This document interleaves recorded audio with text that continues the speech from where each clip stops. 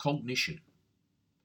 Picking up where I left off following last week's post, encouraging you to think about your mental health a little more by immersing yourself in a good book for maybe an hour or so a day, allowing you to learn something new with the view to rebalancing your life and your day, I found myself reflecting on a book that's had a lasting impact on me.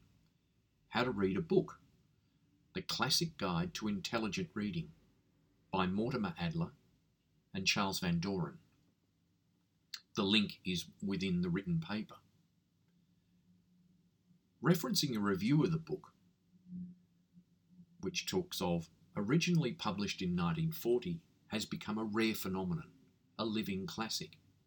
It is the best and most successful guide to reading comprehension for the general reader.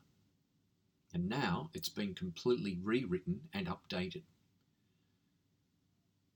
You are told about the various levels of reading and how to achieve them, from elementary reading, from systematic skimming and inspectional reading, to speed reading. You learn how to pigeonhole a book, x-ray it, extract the author's message, criticise.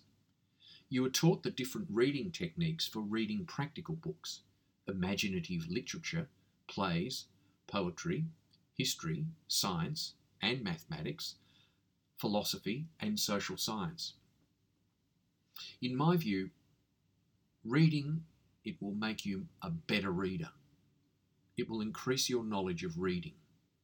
Over my life, I've read several important non-fiction books in excess of 3 times. The first time I tend to devour it quickly, usually whilst on holiday. The second time, based on my learnings arising from how to read, I try to analyse the author's central thesis, and third, questioning the purpose and possible applications. Thinking back, as young children, my parents read to my sister and I regularly. Researching for this TBS Think piece, I note the value of reading aloud to babies is vital for their development. Again, a link is within the written piece. Moreover, some thoughts on how reading books can positively affect your life. Again, the link is within the hard copy. A book I'm enjoying at the moment, I hear you ask? Well, it's called Doom, The Politics of Catastrophe by Neil Ferguson. It's a book that explains why we are getting worse, not better, at handling disasters. The author makes the point all disasters are in some sense man-made. P.S.